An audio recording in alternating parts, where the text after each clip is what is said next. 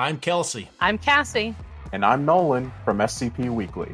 We bring you news from on-site and off-site. And we share your love for the creative community that surrounds the SCP Wiki. Join us on Tuesdays for new episodes, wherever you listen to podcasts, or on YouTube at SCP Weekly. The file you are about to hear has been thoroughly scrutinized by the Ethics Committee and approved by the O5 Council for release to trusted associates of the Foundation. This is SCP Unredacted.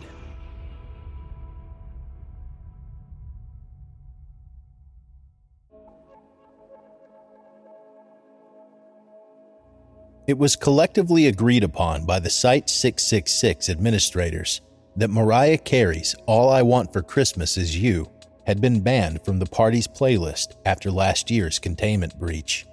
So, Primrose collected a number of strictly instrumental holiday tracks, each of them as varied and inclusive as possible, since she didn't want anyone to get annoyed from the repetition common in holiday music. She baked cookies, provided eggnog, hung the branch of a parasitic plant above the doorway, and despite her own traditions, she decorated the entire break room with cotton-based fake snow. Even if the Earth's sun would be going through its solar solstice right now. But throughout all of her party planning, one thing had been on her mind: Sheldon and Anseal. It had been about 7 days since their first date. Most of the non-essential staff had taken the holiday week off, Sheldon included. It was reasonable to assume that since Sheldon and Anseal spent every day this week together, they hadn't gotten sick of each other yet. Of course, Prim called regularly to make sure Sheldon was being taken care of. Looking over a human was an astounding amount of work after all, but she knew Anseal was more than capable of handling it. She finally completed setting up the food platter when she got a text. Sheldon's ready to go home. Oh, perfect timing. I just finished setting up the office party. They have you setting up the party? I mean, I'm sure you did great, but what a waste of your time. It is a tradition. And you know what they say, the fastest way to a mortal's heart is through their stomach. And I got my homemade cookies and brimstone ice cream. True. Anyway, how was your vacation? Wonderful. Better than I could have ever anticipated. We had so much fun, Prim. I owe you big time. I genuinely don't think I could be happier. I can send him back to you if you want, or you can pick him up. Can you? I am a little tired. You have shared your location. You got it. Prim stepped back before a rift opened in the middle of the room. In just a few moments, Sheldon stepped through from the other side. His hair was tousled, and he had a big smile plastered on his face as he carried his suit jacket folded over his arm. I'll see you for New Year's, Sheldon. Love you, he said before he blew a kiss and dived back in. Love you too. Sheldon waved goodbye as the portal closed and turned to Primrose. Good to be home. I miss anything? Not much. Same old, same old. Unlike you. The jackal smiled. How did you enjoy your vacation, Sheldon? You seem to be positively glowing. He kept you fed and hydrated, I hope. I haven't felt this way in years. Thank you, Prim. And yes, he was the perfect host. Have you seen his pool? Lord. We have. Quite a scene, no? Primrose picked up a platter of chocolate chip cookies. Would you like to be the first to try one? Adrian is making a trip for the milk and spiked eggnog, if you wish to wait. Oh? Think I'll wait. When do you think they'll be back? Hey, speak of the devil, they will appear.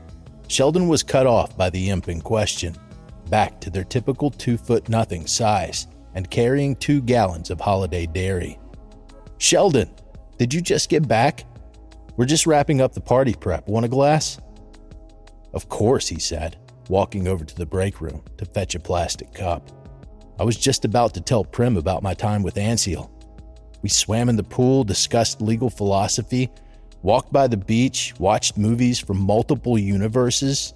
We sat and just gazed at Greed's night sky together. It was wonderful. Adrian smiled. Good to hear, honestly. I'm surprised you two did anything besides knocking boots for a whole week. Well, Sheldon blushed and looked away bashfully. Primrose giggled. We are happy for you, Sheldon. Really. I am glad the both of you managed to find some happiness together. Thank you, Prim. You and Adrian both, Sheldon said, looking at his two infernal friends. So, Adrian began. Did you sign anything? I'm actually curious about that. Also, milk or boozed eggnog? Eggnog. And, well, about that. Sheldon rubbed the back of his neck. Anseal and I talked about it after our first night together. It's obviously a really big decision, and to Anseal's credit, he was never pushy about it. Sheldon continued. I was never religious growing up, but my parents were. They were about as conservative and traditional as they came. We had our disagreements, mostly about, well, the sort of people I'm attracted to. But despite everything, I loved them both dearly. When they both passed, I didn't start believing, but I always hoped I could see them again someday. I think it's one of the reasons I still keep kosher. Sheldon sipped his eggnog. Obviously, thanks to my tenure at the Foundation, I know that afterlives exist now, and chances are my parents are up there waiting for me, which makes things very complicated for me currently. Oh, Sheldon, Primrose sighed. I am truly sorry to hear that. I know I am not exactly an unbiased source, but heaven is, well, a fascist theocracy? Don't worry, Anseal told me. He sighed and downed the rest of his eggnog. He also told me that heaven would most likely make a play for my soul when I die. Their legal department is supposedly in shambles, and they're willing to bend the rules hard if it means getting someone with actual skills up there. Primrose grimaced. Unfortunately, I think Anseal may be correct here. Yeah, I think so too, Sheldon said, as he received another pour from Adrian. Anseal doesn't want to lose me, and I don't want to lose him either, obviously. I'm also not too happy about the idea of existing forever under a fascist theocracy, but, well, yeah, I know, buddy. Adrian hopped up on the table to pat Sheldon's back. It's a big decision. There's a lot to chew on here. Yeah. I told Anseal I still have my whole life ahead of me, so we're taking it nice and slow.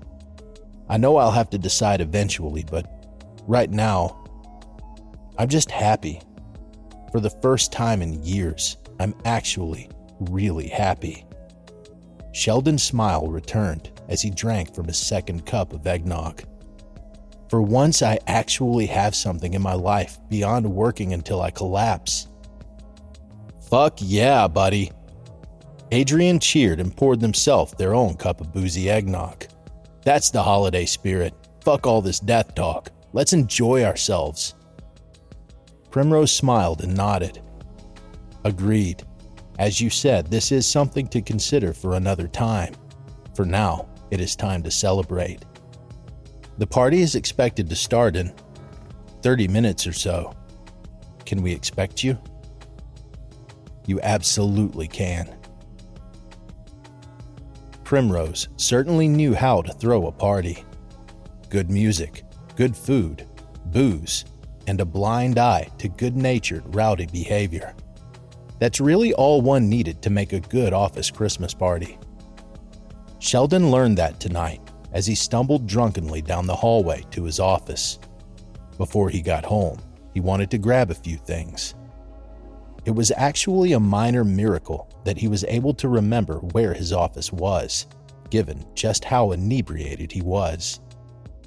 I really should calm down a bit, he thought, as he stumbled over to his desk.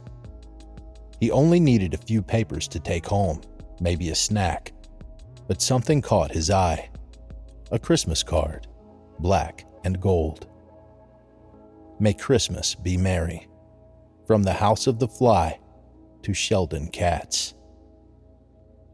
He adjusted his glasses to take a look and smiled. Merry Christmas, Anseal, Sheldon said quietly. New Year's can't come soon enough.